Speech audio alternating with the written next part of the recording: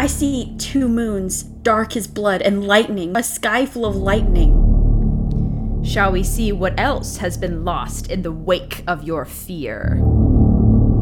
There's 1,000 ways to die down there.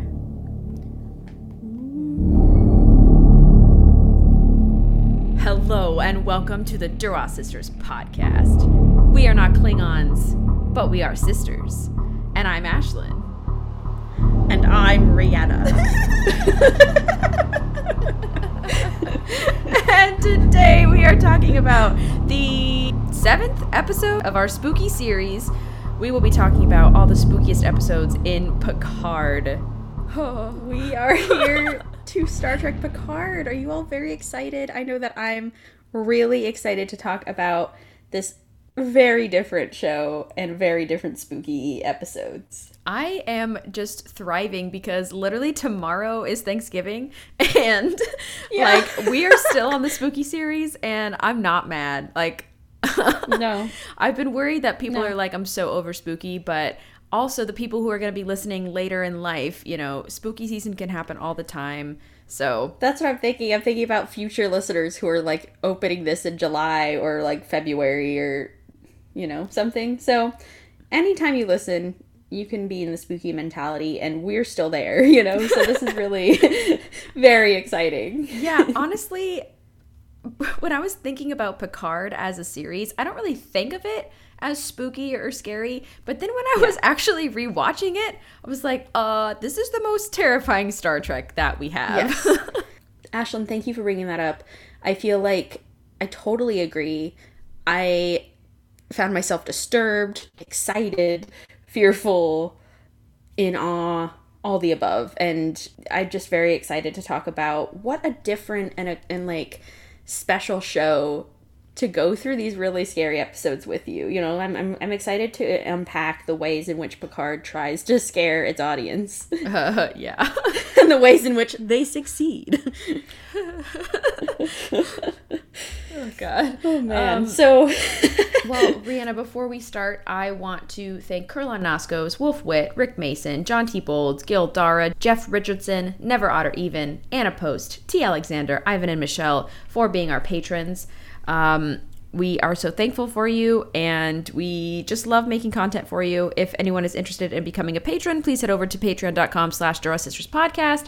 Right now, any amount per month will get you all of the perks to being a patron. Soon we're going to be updating those tiers, so I would get in while you can. Yes, get it on the ground floor. One more thing too, the final piece of patrons goodies came yesterday, so I will be packaging the mail and sending it out today. I'm so excited for you all to get your goodies. Please look forward to that, and if you have not sent us your address, please message us privately.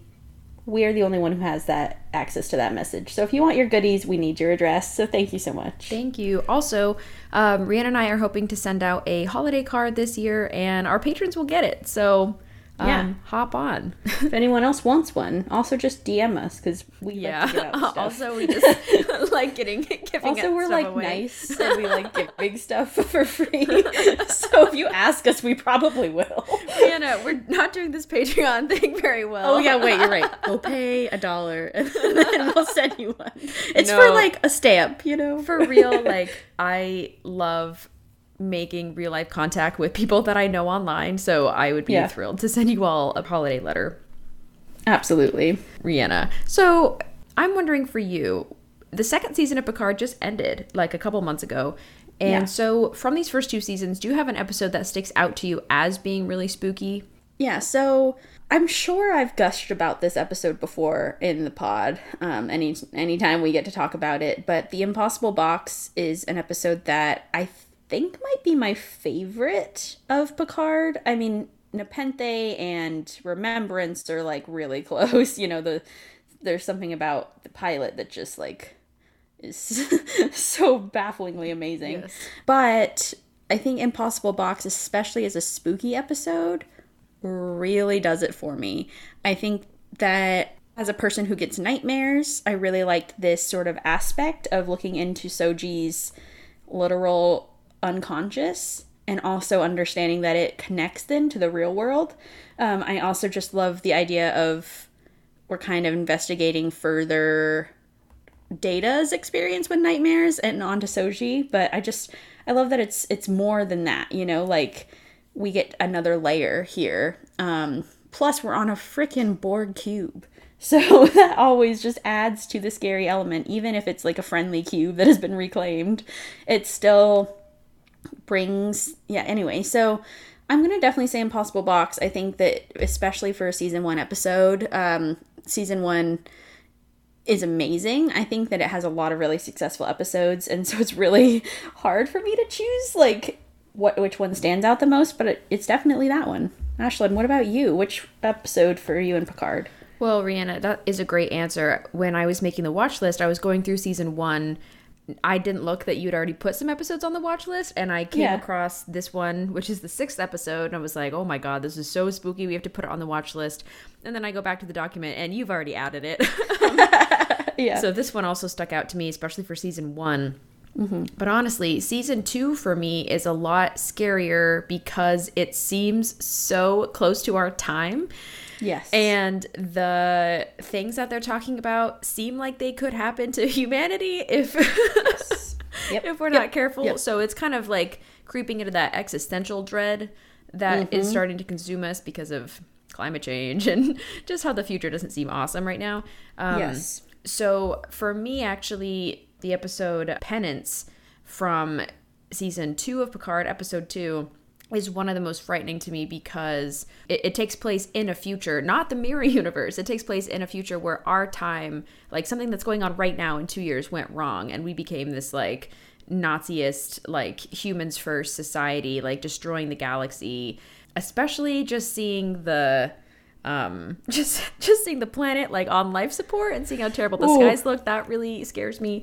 I think also it's just like very unnerving how everybody is figuring out how they're supposed to react in that environment. So that one for sure just gets me, just because it's not mirror, it's real mostly. Brilliant answer, Ashlyn. I cannot wait to unpack this episode more. All right, Rihanna, I'm going to read these episodes, and then we are going to pick a companion to join us on this journey. So amazing. We're going to start off in the section Visions and Nightmares with the Impossible Box, Monsters, and Mercy. And then just the last section. Every spooky series has like 10 parts. But this is Welcome to the Real World, Q said to me condescendingly. Or I could say, Welcome to the real world, Q said to me condescendingly. Take a seat. Beautiful, either way. Watch Penance, then go on to hide and seek. Beautiful, Ashlyn. If we don't want to have it sung, we will be watching Penance and then finishing off with hide and seek. Beautiful. Thank you, Ashlyn, again for making this wonderful watch list. I think I'm really happy you remember, or you looked up the episode titles, because I think at one point I said Nazi Future as an episode, and then you said the one where Brent is chasing them in the chateau. So at least now we know which ones we're discussing. Oh my god, just as a quick side note, I've been like testing myself whenever I'm bored or sitting in a place without my phone. I've been trying to remember episode titles, so I've been like thinking about every original series episode I can, and then seeing like which season they go into, see how much I remember. And even just trying to think of any Picard episode titles, I couldn't remember a single one. I was like, come on, Ash, like just think about one title at all. And I have not been able to until now that we're doing this series again. I'm like, okay. So it always comes back around is what I realized. Yeah, it comes back around. Yeah. Well, I mean, on the Duras Sisters podcast, I think the last time we talked about Picard was in Death Fake Gouts. Oh, Lord, you're right. So it's actually... didn't get a first officer episode. No first officer. So it's nice to be returning to Picard, and I'm excited to talk about it, but we can't do it alone, Rihanna. Yeah, you're right. It's time. For the action figure pick of the week. Okay, I'm closing my eyes. Okay, Rihanna, who do you have? Okay, I have chosen Q to come on this journey with us. He's wearing a Voyager uniform, but just ignore that. Pretend that he's old and saying penance. Ashlyn, who came on your journey? Rihanna, it's a match made in heaven. I have Picard. Oh, not only Picard. Explain who. Which version? This is Picard who walked on the whole of Enterprise D. It was D, yes. Mm-hmm. In the movie First Contact, which actually came out today, 20 years ago. Ashlyn, yeah, great pick. Well, okay, low key, because there's been I saw Jonathan Frakes posted on Twitter that he was like, "Oh, remember this movie?" And people were like, "Haha, great director." Yeah. But also, I've been hearing rumors that Frakes has been asking to direct Star Trek 4, and so low key, I think he's just like reminding everyone that he can direct movies, so he can be assigned that project. He can direct amazing movies. Yeah. Yeah. So I'm holding this whole walking Picard in hope that we will have an amazing season 3 and we will have a amazing movie 4. Yes, Ashlyn, thank you. And also to celebrate season 3, I have a Beverly Crusher Star Trek pin. She looks beautiful. You'll see in our social media. We're kind of stuck in a love triangle, Rihanna. Uh-oh. You're right. Wow. Oh, man. Okay, we'll see how it goes. So, Ashlyn, let's begin today with the episode we were just talking about, The Impossible Box from Season 1. This is our only Season 1 episode we'll be discussing in our spooky series. Yeah, it is. Which, is fine. I think, it's not really conventionally spooky. No one says trick or treat ever. We're really out of that era. No. No. Okay, so there's a lot of really interesting things going on, and every storyline, A, B, C, and D, are all pretty scary. We have the Soji plot where she is on the Borg Reclamation Project. She's working with the creepy man, Nareth, the Vulcan. Narek? Who's Nareth? The Vulcan. I love Nareth, the Vulcan. I don't love Narek, the Romulan. Let's be clear. Oh my god.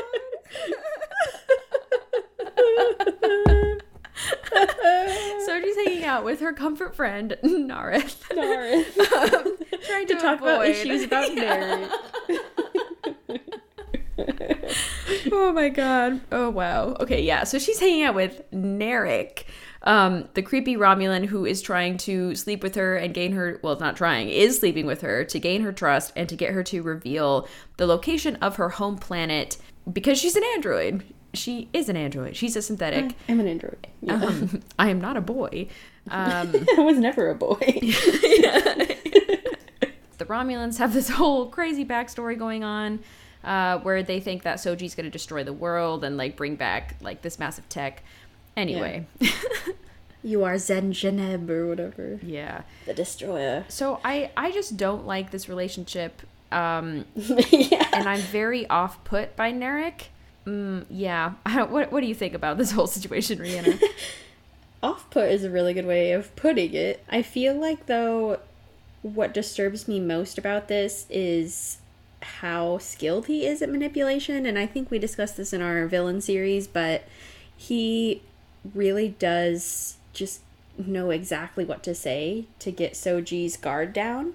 And exactly what to do. And so when he chooses this little box thing, that he's been playing with this box the entire episode, and it's about patience, and it's kind of like a Rubik's Cube, but it opens at the end, and his sister never had patience for it, blah blah blah. So it's this whole arc showing that he has been patient and he's waiting, and that the box is kind of Soji that he's slowly opening and slowly manipulating to his will. And it's just awful, because I think what Picard does so well is these extended metaphors and is these ways of intertwining characters in really interesting ways. But here it just is very spooky and very unsettling. The way that Soji is so quick to let her guard down around him, even though she knows that he's lying and that he's, telling half-truths and stuff. But this is also, not to stereotype, but kind of the Romulan way, or at least the culturally people have learned to to mask everything under a layer of lies. Yep, absolutely. And I really don't like, but I love at the end of the episode when Soji, like, he's trapped her during this, like, during her meditation, when she reveals the location of the home planet, the impossible box that he was playing with earlier opens and releases a gas. And so it's like the whole time, that's kind of when the other shoe drops, that once you open this impossible box, he has chosen to fill it with something deadly. And that's what's happening to her. Yeah, and it's only because she sort of activates that she is able to get out of this situation. And lucky that there was a like wooden floor and the whole plating she can just rip through. She's so lucky to be alive, in my opinion. I think that, like, Narek's plan was ready to succeed, but he underestimated her strength, and that was his downfall, you know, and lucky for us. But yeah, I would love to talk about this dream sequence, though, that Soji goes through, because I think that, you know, I was talking about it earlier, but I think that, like, the amount of dream sequences or vision sequences we've seen in Star Trek, you'd think I'd be bored of it by now in our spooky series, but I'm just not, because they always find a fresh way to do it. And Picard really does this well. They're always finding fresh ways to do it. That's why people get annoyed at season 1, because it's so different from a lot of Star Trek we've seen. But then I have to remember that people felt that way about Enterprise when it was coming out, and now it's just as cheesy as any other Star Trek, you know? So, I don't know. I think that, yeah, anyway, there's a lot of beautiful things to be said about Picard that people sort of miss out on sometimes, but this sequence really feels like cinematic almost, you know, where she's walking through the steps of the meditation technique. I'm sorry I don't remember the Romulan name. How dare I not be up on my culture. But she's walking through these steps. It kind of reminds me of a labyrinth, you know, how you walk through it and it's like time for you to be contemplative and meditative. Then that's sort of the similar thing that she's doing, but out loud, talking about this dream that she keeps having that she wakes up from every time before she can figure out why she's so scared. Yeah, I do think that the quality in this is pretty unmatched. Yeah. I especially appreciate as she's going through the dream and then Narek is encouraging her, like, oh, turn left or look to your right. What do you see? Trying to get her just to see things more specifically. And she's looking at her father's face and she can't see it. It's like a blank face. And then she looks over and sees herself on the table. Like being put together. It's like in pieces, she says. She looks like wooden made. Yeah, she does. I just love this sequence, and it's so unnerving and unsettling, especially because, I mean, this whole build-up is done really well with Soji because we know, obviously, that she's a synth. I kind of wish we didn't know, honestly. Yes, yes. I was just going to say this. Because I think it would have been much more satisfying to make this shocking discovery with the character at the same time, because I think it cheapens it a little bit when we're just seeing her, like, date all of the photos and things that she has as a kid, and they're all 37 months. Yes. And even her necklace, like her prize necklace. So she's freaking out. Narek also says that her calls to her mom are exactly 70 seconds every single night. And that really creeps me out. Yeah. And especially when she's trying to keep herself awake, she's like stabbing her arm with a pencil and we see the mom starting to glitch out. I just think this would have been done a lot better if we didn't know that she was a synth. Obviously, like, the whole pilot had to happen where she's a twin and everything, but I don't know. I was just kind of wishing that we could experience this with her. Thank you, Ashlyn. That is so true and something I have been thinking about a lot. I think that the pilot, like, they still could have kept it hidden from us and then maybe done the daughter scene, like, later on. I don't know why Picard would go back to Starfleet archives is the only thing. Like, plot-wise, I understand why they did it. But, yeah, for the shock factor, that would have been even more epic. Because you're right, those scenes where she's scanning her photos and then ripping them apart, you know, it's really showing her whole world crumbling. Also, this whole thing is seen from a child's perspective at first, you know, and the whole reason she can't see what's on the table is because she's too short to see over the orchids. And I love this, you know, these different pieces of, like, what a child would remember, but they're just planted memories to make her feel afraid to wake up, you know. So it's so fascinating that this was the mechanism that Bruce Maddox used you know, to sort of, like we talked about, to make her understand more of where she came from, she had to push through that wall, that barrier of fear that a child would feel, you know? And so it's only when you're, like, emotionally ready to do that would she be able to. And of course, Narek was the one who pushed her to do that because she really wanted to turn back. She's like, no, like, I'm not supposed to be in here. Like, I know I'm not, you know? And so prying into that can be really scary, but I'm really glad she did, obviously, because it revealed Narek's true self, and it revealed her true self.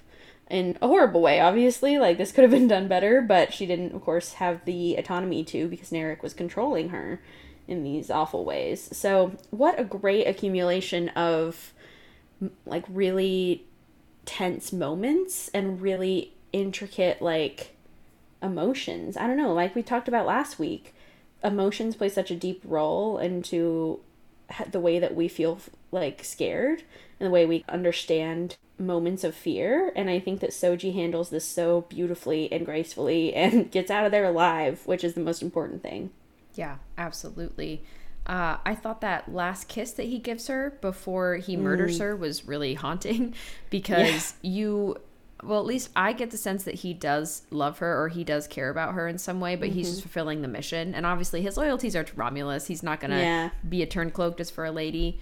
Sure. Even if she's hot, you know, he's not that kind of guy. So I thought that kiss was pretty, like I didn't like it. Like, one more for the road and then I'm going to murder you. Yeah, oof. It just showed how he kind of enjoyed it almost. Mm-hmm. Yeah, absolutely. Ooh, hate to say it, but yeah. The other part of this episode that I thought was especially spooky was Picard's half, because he is back on Borg. He's back on board the Borg cube, a place where he never wanted to go ever again in his life. And he is experiencing some real serious PTSD and flashes from this. And I guess I shouldn't be surprised, but I am surprised that Picard is having such visceral reactions and, like, triggers when he's on the Borg cube, because it has been over 20 years. It's been, like, almost 30 since he has been assimilated. But we know, like, we saw the episode where he rolled around at his brother. He never really processed those emotions. And so, I don't know. I guess I'm just always surprised that fear is something that's so powerful in our lives. It can take us back to that moment. It's like the opposite of music. You know, when you hear a song, you're like, I remember in 1979, I was sitting on the porch. But, like, fear, it does the same thing, but with something, you know, obviously bad and terrifying.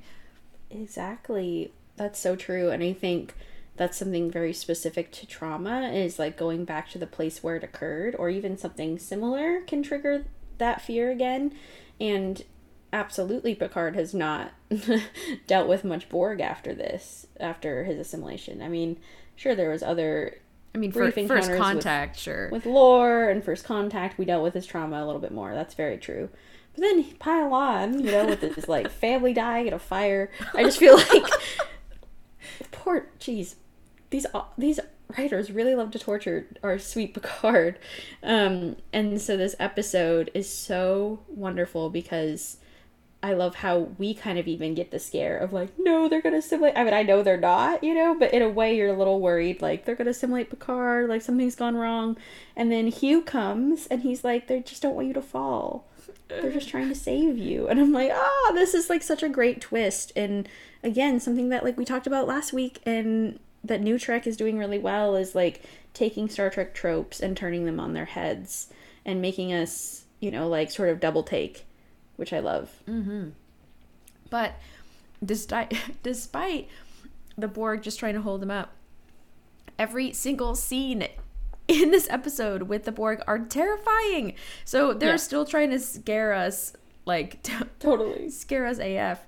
Because throughout the episode, Picard is learning that what's happening, like, with the X-Borg is actually really amazing. And this is why Hugh stays on the ship every day. And even though he was triggered, and it's got to be hard for him too, he was assimilated for a lot longer. But it is, like, a really awesome project. But still, like, Picard, despite, like, understanding what's happening, he still can't help but feel just, like, very nervous being on the ship. Yeah, it's so understandable, this reaction. And it's interesting to see, I know that Seven doesn't board the Borg cube in this episode, but when she does to, like, connect with the Queen's controls power or whatever, it is interesting to see all of these ex-Borg deal with having to interact with a cube again, even if it's a reclaimed one, and how varying their reactions are depending on how much they worked through their stuff, you know, and yep.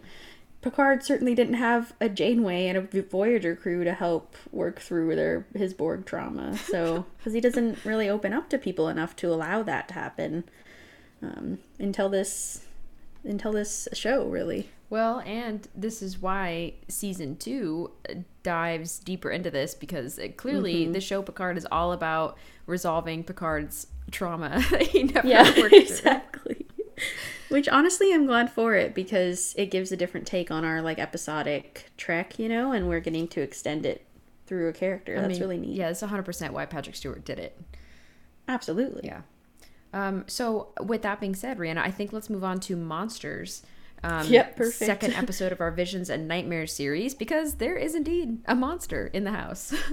There's a monster in the house. Okay, so yeah, I just want to give a blanket warning here. There's a lot of dark themes, as if you all remember from season 2 in general. There's some, like, suicide stuff we're going to be talking about later. Some, like, mental illness stuff. So just, like, make sure you're in the right headspace to listen to this episode. Yeah. Thank you. Yes. But we'll still crack some jokes that are tasteful, hopefully. In Monsters, just, you know, like, quick little summary in case you all forgot. Summaries, yeah. Even though they showed us, like, 5 times in the previous episode, Picard gets hit by a car. Teresa is able to save him, but he's not waking up. And so Talon has to go and use her cool Watcher magic science stuff to go in to Picard's mind and figure out what is keeping him there. Why is he stuck? And so this is sort of the premise. We're going deeply into Picard's, like, sort of mindscape that he's created that has imprisoned him kind of from waking up. Yeah. So thank you, Rhianna, for that summary. It begins with a really scary flashback of Picard's mom, and we're going to get so many iterations of this scene for the next couple episodes while Picard is, like, working through these issues. But essentially, his mom takes him down to the basement, and they start out in the stained glass room, and then there's a monster there, like something that Picard can't see, that's chasing them. And so throughout the episode, and then Talon eventually joins him kind of in a Vulcan mind meld-ish thing, but Romulan style, and is able to help little boy Picard fight through everything that's going on in the basement in his mind. I loved, because there's many levels going on in Picard's mind, because he's also talking to his dad in this one. Yeah. We don't know it's his dad until the end of the episode, but he's having, like, what looks like court mandated therapy or something. Yeah, Starfleet mandated. Yeah, he's very, like, closed off, doesn't want to talk about it. But when Talon is there, he's actually able to figure out, like, with more adult eyes what's going on. And his father also helps him work through that. So I just thought overall, like, everything that's going on in Picard's mind is pretty terrifying. And the added visuals of the monster chasing them and them running through the dungeons, for especially a little boy Picard, it's very unnerving. First wearing his little crown from where he's, like, clearly just played and was having fun. Yeah, and so it really shows this very creepy juxtaposition. And like we were talking about with Soji earlier, we're seeing, like you said, Ashlyn, a kid's point of view of something terrifying or something unknown. You know, I think that a lot of time us as children, we think we know more than we do about what's happening in the lives of our parents. And it turns out when you grow up and learn truths that maybe you were kept from, or you learn later on, you're like, oh my gosh, there was all of these other things going on that I had no clue about. And so they do such a great job of sort of introducing kid Picard's view first, and so we're really on his side of, like, yeah, the father is, like, so horrible, like, what did he do to his mom, all this kind of stuff. And then we're seeing the other layers of truth here. Yeah. Absolutely. We keep getting scenes of like his mom getting dragged away too, and that really is in his mind this monster. And we do see like a bald monster at the end of this episode, which I don't really know what's going on. I don't really get why they went that far to like show us the monster. Yeah, but... I think it's like the manifestation that Picard was just imagining, you know, like when true. Clearly it's a mental thing that his mom is going through.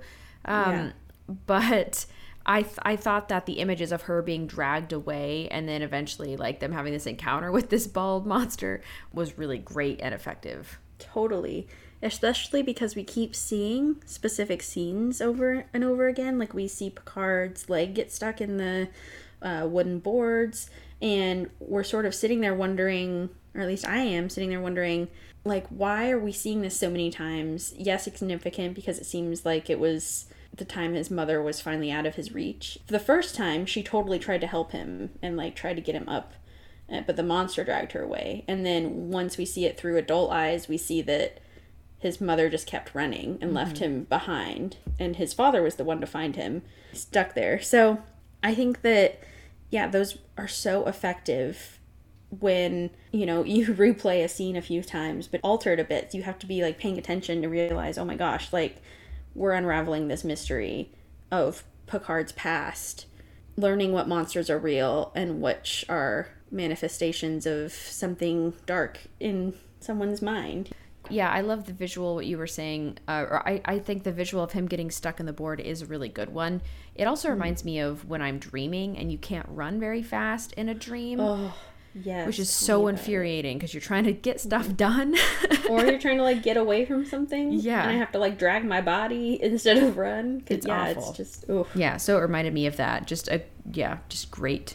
Ugh, not Great, feeling scary. good. Yeah. Yeah. Yeah, absolutely. And so it also leaves us with this kind of unsettling, unfinished business here. Clearly, Picard has worked through some of it, understanding, yes, his father was trying to help him and his mom, but we still see this key, and we see that there's something more to the story, you know, and so I like that they didn't tell us it all at once. We're really just getting snippets as they're dealing with a literal future crisis. Yeah, exactly. But more on that later. Yeah, so let's go on to Mercy. This episode is in our visions and nightmares because Jurati has merged with the Borg Queen, and she is the vision of a nightmare. Literally, well said, Ashlyn. We are witnessing the birth of a new queen, as Seven says, right here in downtown Los Angeles in 2024, when no one is equipped to handle a Borg, clearly. No one's equipped to even handle themselves in 2024, it seems. So this is bad news all around, especially because this is not what they came to fix. You know, they were just trying to figure out the Rene Picard stuff. And then this happens, you know, due to the whole Borg Queen getting her nanoprobes into Jurati. Yeah, and it turns out in order to get the nanoprobes to stay in her body, they need some stabilizing metals. Mm-hmm. And this is what Seven says to Rafi. Mm-hmm. So it's not a surprise when they see that like cell phones are being eaten, and then they find like 3 cars with the hoods up, and Jurati's just like going to town. Yeah, on those batteries. It's not great. Yeah. Well, and I think what makes this really effective is that Seven is now talking about, you know, dealing with the Borg and her past with the Borg. She does have to deal with that when she's explaining about the battery. She was like, when I smelled that, it brought me right back. Just like we were saying with Picard earlier. Yep. Our fears manifest itself in different ways that sometimes we can't expect. And so it was really beautiful to watch her navigate that, you know, and understand that that's a struggle. Yeah, I'm just proud of her. Also, I am proud of Jurati for fighting back because the Borg Queen is ready to murder them at this point, and she has Rafi in a chokehold, almost kills her, and then she's like, nope. She's able to stop the Borg Queen from killing her. But I wasn't sure, honestly, how this scene was going to go. Like, maybe Rafi would be like seriously injured, hopefully not killed. But yeah, I was just glad that Jurati was able to take control. Oh my god, same. Yeah, that was a terrifying few seconds. Everyone's holding their breath. But yeah, so scary concept of Borg Queen taking over. Yes. All right, well, welcome to the real world. Q said to me condescendingly, it's time to go back a little bit in season 2 and talk about penance. This is the episode I started out talking about with because it's so scary to me. Yeah, so I just want to reemphasize that the like awful shots of nasty Earth's atmosphere is like really awful to see. And also Q is so unhinged at the beginning of this episode. And I mean, if you've watched TNG, we know Q really well. And he always is very controlled and has these ideas, even if they're like crazy and annoying to everyone else. He's really planned out all of this. And so I was pretty shocked to see that Q was losing himself. And even Picard says he was like a little, I don't think he says unhinged, but he says something similar. He says something like unwell at first. Well, yeah, and he's like, else. You are unwell. And then he's like, he's not right or something when he's talking to everybody else. But he actually slaps Picard because Picard is just saying like, stop this, Q. I'm not playing your game. I don't care about this. Please, like, leave me out of it. And Q is like, no, you're the chess piece on the board. We have to do this. And he also says, this is not a lesson. It's a penance. Ooh, that gets me. Q has a lot to say here. And this happens because Q says he sought out the closest explosion. And it was the Stargazer about to explode, self-detonate, so the Borg couldn't get it. And of course, spoilers, we know that Borg is Girardi, Borgatti, and not, as threatening as we make them out to be in this moment. But still, Picard orders to self-destruct. And then they're transported to this different universe. Same time, same day. Completely different circumstances. Decay into Nazism again, I guess. Yeah. So Q does save his life, essentially. Like a really roundabout way. Very roundabout, very exhausting way, but yes. He does. I want to draw attention to my favorite scene with Picard and Q, which in this episode, which has Q like walking around Picard's collection of skulls and weapons and everything. And I was kind of thinking like, this is Mirror Universe Animal Crossing. Where you have your display room of everything you're proud of, but in this version, it's like skulls of your enemies. Yeah, it's like, you killed Chelsea, put her head on a stick. You murdered the island of Riverdale or something. Yeah, exactly. That's brilliant, Ashlyn. Yeah, and of course we see Skull Ducat, which I can only show Ashlyn because this is a visual podcast, but I have a wonderful Strange New Pod sticker that says Skull Ducat and has a picture of his skull. So I did love that moment, but then I did not love to see Martok and Sarek. Honestly, really I didn't feel that bad about Sarek. Yeah, but he was decapitated in front of Amanda and Spock, so I feel really bad about that. Yeah. Nah, he'll get over it. Spock's been through worse. Yeah. I mean, Picard even describes this world as, quote, the circle that Dante overlooks, which, beautiful, by the way. I just love the way he speaks. But yeah, it's exactly apt. I think the scenes also that stick out to me are when Picard is looking at videos of himself, like what his counterpart has been doing, or I guess not even his counterpart, because not Mirror. It's just him. Yeah, what he's been doing in this timeline and how he could become so hateful and so full of fear that he's willing to destroy every other species that walks in his path. Because it's so ridiculous. And as all these other characters are waking up in their own circumstances, it's insane to think about all of them being these crazy fascists. And unnerving too that they have to play those roles. So like Rios, for example, he wakes up and he's like leading the fleet against the Vulcans, and he has to basically agree to order with murdering a bunch of Vulcan ships in order to not be found out that he is not who he remembers himself as. This episode was really reminding me of the Discovery episode we just talked about, Despite Yourself, where they first enter the Mirror Universe. And of course, Ashlyn, exactly what you said, what makes it even more terrifying is that this is just a different timeline and a different version of the same Picard we know and love. who's keeping Romulan slaves in this timeline, you know, and he says, oh, I would never do that. But it just reminds me, too, because the first thing they hear when Discovery enters the universe is that ship being like, spooked by rebels, Discovery, you know? And then the same kind of thing happens where Rios hears them being like, oh, we got to take the rebels down, and they're always Vulcans. And so it really shows like, no, but we love Vulcans. It's like a really good way to pierce our heart quick, you know?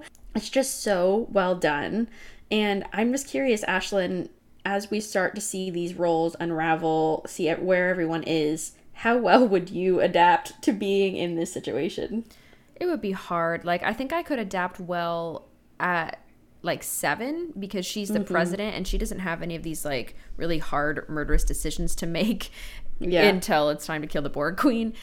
Yeah. But so I think in that circumstance I'd be okay, but it'd be really hard, like, to be in Rios's position and like, how do I go along with the murder of all these people? But also, if you mess up, you will get killed. So I don't know, Rhianna, would you freak out? yeah, I would just be like catatonic.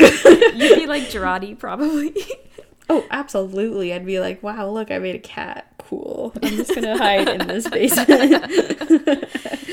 Honestly, Girardi has it best. I love that she just goes at one point like, Ed, we're just gonna assume that's something I know how to do. Yeah. Okay, cool. And she does it well, but it just cracks me up. Yeah, I thought this scene also with the Borg Queen was a really iconic moment too, because she comes out, she has no legs, she's just like strapped into this prison. Also she's experiencing like a lot of issues because she's alone, she's completely disconnected from the collective, and also time has been broken, which is what she keeps muttering to herself, because she can feel all the different versions of the universe and she knows that something's wrong. Like, she sees 7 and she's like, Annika Hansen was assimilated in this stardate, and her husband's like, what's going on? Literally. Yeah, and 7 says at one point that the Borg Queen can hear echoes in each universe of what's happening. And I just love that we're learning new stuff about the Borg Queen still. Like, we think that we've uncovered everything there is to know about the Borg, and yet we still get to learn more. And I think that's really fascinating and utterly terrifying, because she totally could just, like, get into all these different universes at least, or at least know what's happening with her other counterparts. Yeah, exactly. Whoa. That's like OP. Like, it's very overpowered. Well, and then the way that they escape all of this is the way that every character escapes anything. Go back in time. Try to fix it. Maybe we can start from somewhere better. Yeah. Let's see what went wrong. Because we hear from Q that they never found the solution to cleaning Earth's atmosphere. And so he says, quote, here they just keep the corpse on life support. Which, again, another terrifying existential dread moment. I'm like, hey, politicians need to do better with climate change bills.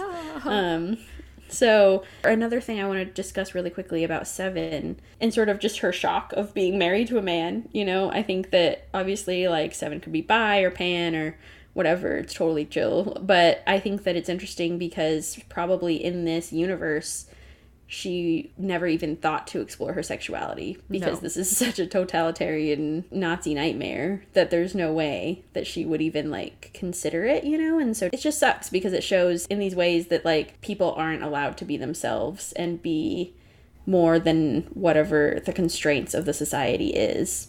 Well, yeah, because it's fear. And if you're found to be different in any way, even if you're human, I still would guess, we don't really get to see the nuances of this future, but I still would guess being human is not enough to fit in, because it's so easy to say, oh, you're different because you're XYZ, so you must actually be siding with the traitors, you know? Yeah, exactly. So easy to turn on each other. And so, one more thing that really saddened me is that we were robbed of seeing anything about General Sisko. And I know I would have hated him in this universe, and I know they probably couldn't get Avery Brooks. But, like, could you imagine the tiniest of cameos of seeing General Sisko? I just can't believe that they even referenced it. I was losing my mind. Rhianna, I think you should check out some comic books that are coming out right now, because they are actually, like, Sisko has returned. Oh my god. So I don't know the plot. I don't know if it's like actually a flashback, but I know that new Cisco content is being created right now, and the book just came out. I've actually been really considering reading it because I have a feeling it's post wormhole Cisco. So yeah. Okay. Avery books are go buy that. Avery books are not like they are surging forward with the plot line. So yeah, very excited about that. Yeah, great. I'm very excited too.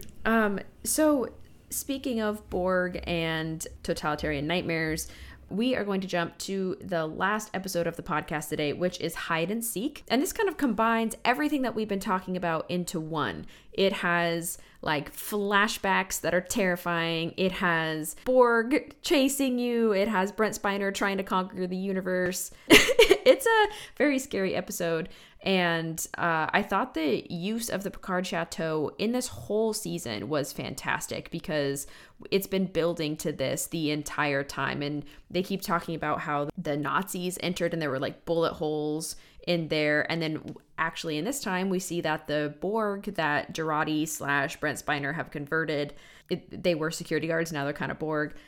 It's their bullet holes that are in the chateau. So I just love this episode. I mean, it's very traumatizing. This episode is hard to watch, but I thought it explored a lot of like really interesting themes. And I just want to set up that we are fighting a battle on 3 fronts in this one. We have Elnor versus the Borg on the La Sirena. Hologram Elnor. Yeah, hologram Elnor. And then we have Seven and Rafi versus Brent Spiner and his army. I'm just calling him Brent Spiner. I don't even care. At this point, yeah. It's just Brent. And then we have Picard and Talon versus his past. Very well said. Yes, Ashlyn, I feel like we sometimes complain about the fact that there's pushing so many storylines into one episode, but here it does do really well because they are starting to connect more, and we're seeing more of the like webs being woven together. So of course we start out right away with a rainy chateau in the La Sirena. I think that like getting the rain element in, it's hard to see, it's nighttime, and then you get the green lights of the like the pretty much like the gun search of like light things. Yeah, they look like they're like lasers, laser things, but they're green to make it Borgified. So creepy. So creepy. And I just love that the green has sort of become the Borg color, you know? And so they're really great at making sure that that is woven into everything in Trek that's Borg, and including Jurati getting her new Borg look in this episode. The red dress is gone. Now she's full Borgified and she's got new set of legs, but Agnes is still kind of in there, having this also internal fight of like, let's be good, and Borg Queen's like, let's be bad. So yeah, I just think that the way that the shots are done in this episode, and exactly like you said that it's at the chateau, is so cool. Yes, agreed.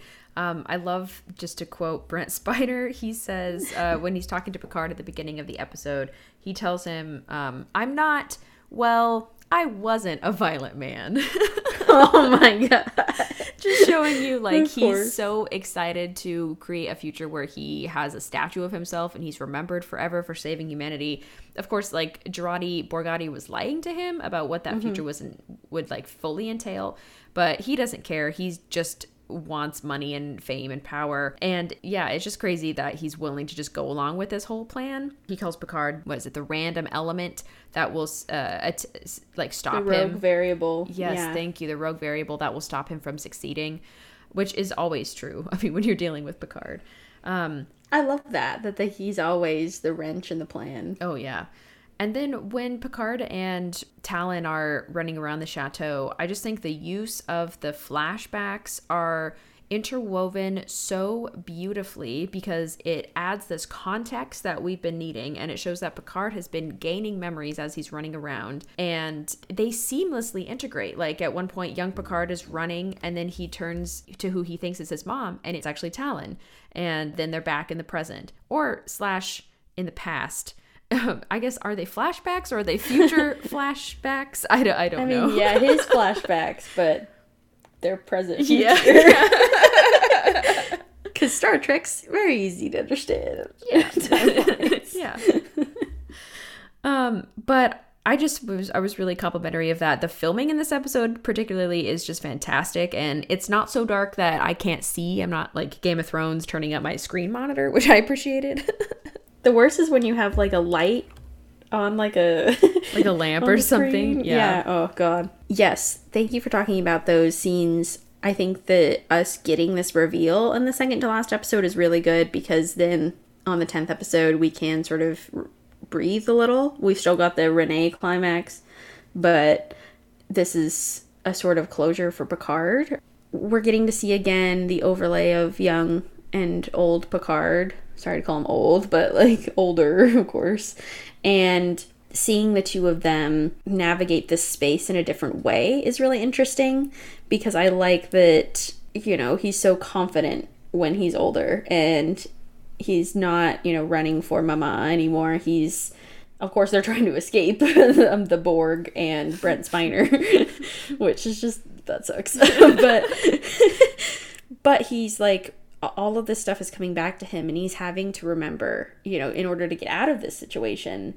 And so in a way, he's literally forced to deal with the happenings of his past and unraveling the truths behind it, what his childhood truths were and his adulthood truths. Yeah, especially when he's trying to figure out where the entrance is to the basement, and he has the flashback of the mother going down, and then later on when he finds the key, and that key is what eventually unlocked his mother's room, so then she could go and like unalive herself.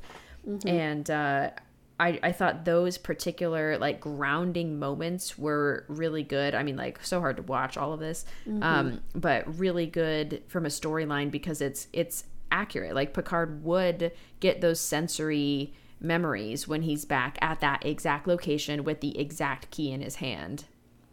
Totally. Doesn't matter that the chateau is, you know, years younger. Yeah.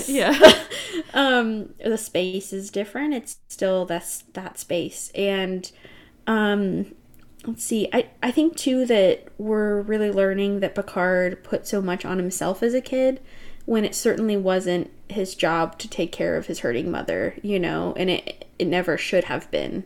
Yeah. And I think that he took so much responsibility for this, and he also blames his father so much for this and himself, that reconciling those two things is really difficult. Yeah, I just don't think that, like, this is definitely not something he should have been in charge of, and not something that he should blame himself for. And he was really roundabout way of saying that, of showing him the facts over the things Picard told himself as a kid. Yep. And this is another podcast, but I don't think... I think we've even talked about this, if not on our podcast, then with Strange New Pod or on another show, but the whole, like, how the dad dealt with the situation is not great. And it is really scary as a kid to imagine your dad locking your mom in a room for any reason is not good. Even if it's for her own safety. Picard was too young to understand that. I still think in this time they should have had a better way of dealing with this. But 100%. I can totally understand why Picard would feel like he was saving her. And in this one answer, we understand his whole character. He always feels like he has to be the one saving, because in this one moment, he couldn't save her. And there was nothing he could do, nothing he could control. Yeah, really, like, haunting, incredibly haunting. Also, like, after Picard has had these revelations, he gets to a point in the chateau where he has to either go left or right. One way leads to the vineyards, one way leads deeper into the chateau. At first, he chooses to go deeper into the chateau, but then the Borg come from that direction, and so they're forced to go into the fields, and this is how Brent Spiner eventually captures them. I was so surprised that he was going to go deeper. Like, it shows you, I think, that he's on his way to mending himself, that he's willing to keep exploring what happened and deal with those issues. But I'm glad he didn't. Beautiful. I was scared. Yeah. There's 1,000 ways to die down there. So, I'm glad he didn't. But Ashlyn, that's so beautiful. So well said. Also, the Borg getting beamed into solid rock. What a creepy scene. I loved it, though. Like, how right around them, they're all just like, and it makes that creepy noise. I was like, wow, that was well done. I love it. And then, of course, we have Girardi's whole, I don't know, march to goodness. I don't know. Yeah. I mean, it's Like, I thought all the fight scenes on The Last Surrender were really good. I hate that Seven almost dies, but I'm glad she's fine. She, of course, gets her implants again. Yep. Because it's her destiny, I guess. Yeah, quite a satisfying ending to this episode. And honestly, if we had the time, I think all of season 2, pretty much all of Picard could be in the spooky series, because it has such mind-bending psychological horror that happens, and it talks about so many like really deep and disturbing issues. I think it's definitely a product of its time because of everything that we're going through now, and I'm really happy that we get a chance to explore this, particularly when it's about our beloved Jean-Luc. Wow, Ashlyn, thank you so much for such a beautiful discussion, such an important thing for us to talk about. And yeah, I'm just really excited that now we get to transition to Lower Decks next week. Complete opposite. The most opposite you could ever get. Yeah. Like, truly. Yeah. Yeah, very excited to talk about Lower Decks with you next week. We will have a Prodigy episode after that. We're probably honestly going to drop 2 episodes in a week because those are going to be pretty short. Rihanna, would you like to announce your series that we will be moving on to? Oh my God, would I ever? I guess it's time. Yeah, wow, we're like getting down there. Mm-hmm. So everyone, the next series that we will be doing on our podcast is the Holodeck series. Yes! Oh, amazing. Woo-hoo. We are going to be going at Holosuite. Don't get me wrong. We'll be talking about Holosuites, Holodecks, anytime there's shenanigans, anytime holograms start to come out to play. We'll be there talking about it. Yeah, this is the first series that we're only going to have like 1 episode from TOS. And it's not even TOS, it's TAS. Yeah. So we'll figure out how to deal with that. It's going to be really fun to integrate all of this. Rihanna, I can't wait. I think it'll be perfect for going into the holiday season. Totally. So thank you so much for announcing. If you are a patron, you've already known this for like a month. So totally. Congrats. Yeah. Rihanna, thank you so much. I can't wait to finish out the spooky series with you in these next couple episodes and then move right along to Holodeck series. It's going to be great, Ashlyn. Thank you so much. Thank you for listening, everyone.